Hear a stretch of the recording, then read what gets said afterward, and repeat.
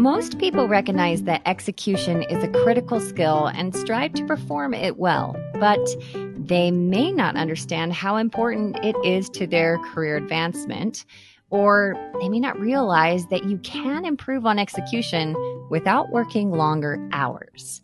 In this episode, we're sharing 4 ways to be more effective at execution. Welcome to the 90th Percentile, an unconventional leadership podcast by Zenger Folkman. Each week, using research from over 1.5 million global assessments of leaders, we analyze different leadership traits, trends, and what it really takes for leaders to get to the 90th percentile. I'm Brianne O'Corin, and joining me today is renowned psychometrician and my father, Joe Folkman. Hello, Bri. By the way, execution is one of my most favorite topics, isn't it? Yes. It's one of mine too, because I have so many things I want to do and I need to do. And I'm just mad that I have to sleep at night. I remember one time having a conversation with your wife and my dear mother. And she mentioned, we were talking about if we could have one superpower. And her superpower was that she would not have to go to sleep. And she could just stay up all night doing all this stuff she wanted and needed to do. Yeah, that's right. She doesn't really sleep that much anyway, but it would be a handy superpower. It's true. But since we all need to sleep at night, we do need to find some better ways to be better at execution without working longer hours. Is this even possible? Well, let's dive into this, Bri. On the first point that you made, many underestimate the importance of execution in their careers. It's true that bosses place a premium on execution, which is defined as the ability to achieve individual goals and objectives. In fact, when we asked senior managers to indicate the importance of this ability, they ranked it first on a list of 19 skills. Yeah, I can see that. I'd probably rank it first as well.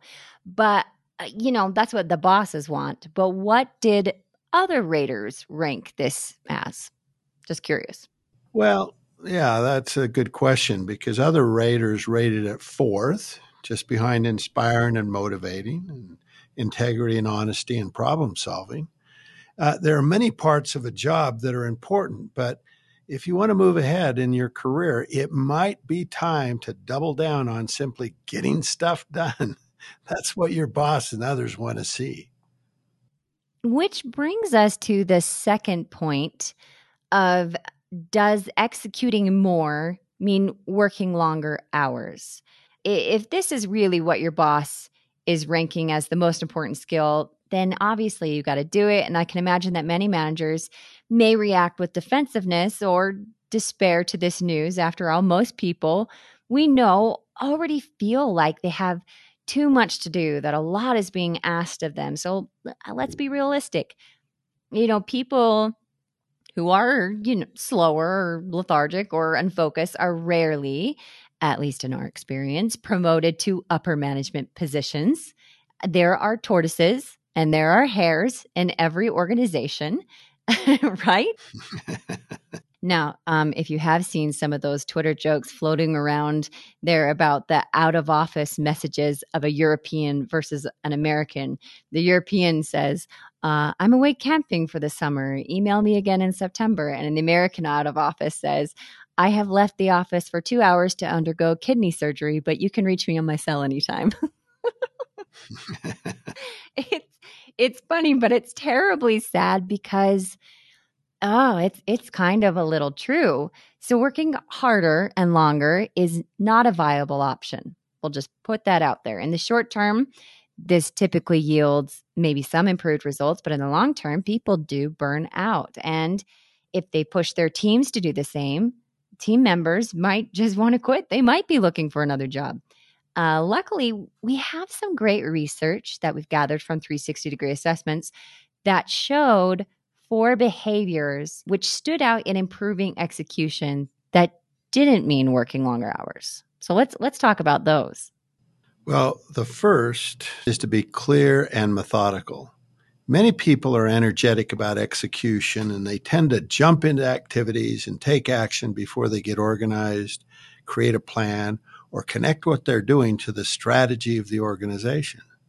Having the discipline to organize people, assemble resources, and then generate a plan that others can commit to collectively will improve execution. So will making clear who is doing what. We have learned that when everyone is collectively responsible, that no one is responsible. Providing others with clear direction, and that means a sense of connection to the strategy of the organization, helps people understand how the work they are doing dovetails with the organization's mission. If you are quick to jump to action and tend to start projects without a well-organized plan of attack, or if you get feedback on your lack of planning and organization, this suggestion might be one to focus on. An individual contributor might be able to get away with being disorganized, but it rarely works out well for senior level management. Well, the next thing that you can do to improve your execution is to set those stretch goals and deadlines. Setting stretch goals helps the group achieve their objectives, and it generates greater engagement and satisfaction in team members.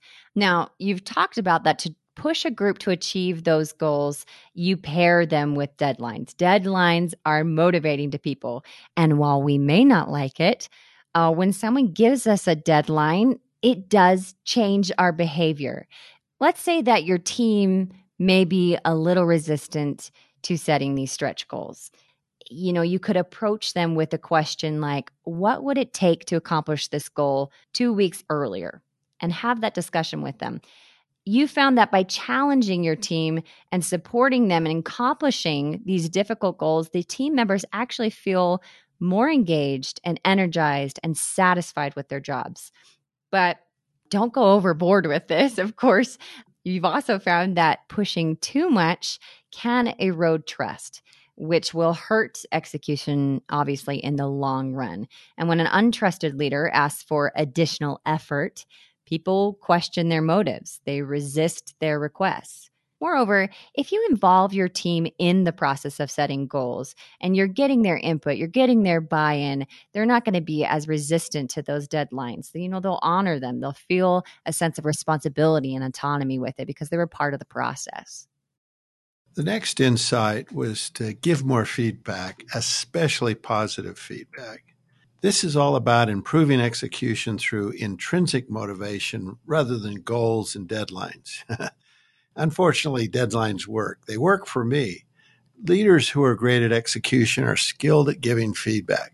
Specifically, the leaders who rate most highly are those who delivered critical feedback by taking time to listen and understand their employees' perspectives rather than simply dropping a difficult message on somebody and then ending the conversation as quick as possible. But when we really saw a major difference was with positive feedback. Specifically, we found that leaders who were great at execution gave a lot more positive recognition. Our research indicated that giving a little more recognition did not affect execution. Being above the 65th percentile on this skill had major, significant positive impact. That's really interesting to me because it's like it really shifts your mindset at work, with what you're doing and how you're executing. When you feel good about what you're doing and getting such great feedback from your manager, it does energize you and kind of, I can see it can help with burnout and help with continuing on. Absolutely. When I suggest it to managers, some of them say, yeah, but you can give too much positive feedback, too much recognition. And I always say, do you know anybody that does that? Because I know it's possible, but even the people that do it obsessively, I don't think we mind it. Well, the last skill for helping with execution on your team is by resolving conflict and building team unity. Teams are very different now. They function quite differently now than in the past. Hopefully, there is a little bit more diversity, even though, now teams are a lot more dispersed and digital. J. Richard Hacken, a pioneer in the field of organizational behavior, began studying teams in the 1970s. And in more than 40 years of research, he uncovered a groundbreaking insight that what matters most to collaboration is not the personalities, the attitudes, or the behavioral styles of team members. Instead, what teams need to thrive are certain enabling conditions, is what he called them, such as a compelling direction, a strong structure, and a supportive context. So, your ability to efficiently execute on projects will depend largely on how your team functions together. You've talked a lot about in a high functioning team, work assignments are clear. The processes make sense. Deadlines, they're ambitious, but they're fair. And the feedback is plentiful. And there's plenty of positive feedback out there. But they also do something more. On these teams, it's not just the boss motivating team members. The expectations of peer team members are powerful motivators too. In an article you wrote about this, you said, while there's a lot that goes into building high-performance teams, in our experience, perhaps the biggest single thing for leaders to focus on is resolving conflict. That's because many of the problems within a team come from differences and the conflict between team members. And on high-performing teams, team members trust each other, and the conflict is constructive, not destructive or personal. Right. It's interesting, Bree, when I mentioned this and the fact that leaders need to be involved in resolving conflict. Most leaders say, well, I just mentioned the conflict and I think people need to work it out themselves. And guess what? They never do that. They wish. Yeah. In your dreams, they do that, right? So you need to get in there and you need to get rid of the conflict, because until that conflict's gone, it's not functional, and people hate conflict. Yeah. Now, if you've gone this far and you really feel like you've done all these things and yet somehow you're still perceived as having an execution problem, consider this. In our research, we found there's one almost one-to-one relationship between leaders who are seen as fast and those who are great executors. Speed makes an incredible difference. Previous work we've done has shown that some of the above things, setting stretch goals, having clear processes in place, building trust, for example, will help you move faster. But you may need to give your peers and boss more evidence of your speed by, for example, being more transparent about how many projects you're working on and where they are in your pipeline. Being fast will make a big difference. So we hope that you will utilize these suggestions on execution and that hopefully they may save you some time at the office.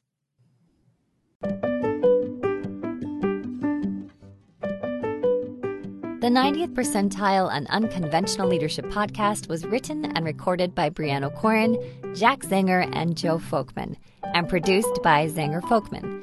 If you are interested in learning more about Zenger Folkman's award-winning 360-degree assessments, leadership, and coaching offerings, or would like to attend our monthly leadership webinar series hosted by Jack and Joe, visit our website at zengerfolkman.com. If you like our podcast, tell your friends and coworkers about it, and be sure to subscribe on Apple Podcasts, Spotify, or Stitcher, and leave us a great review. We really like to read them. All resources and links to the research referenced in this episode can be found in our episode details or on our podcast page on zengerfolkman.com.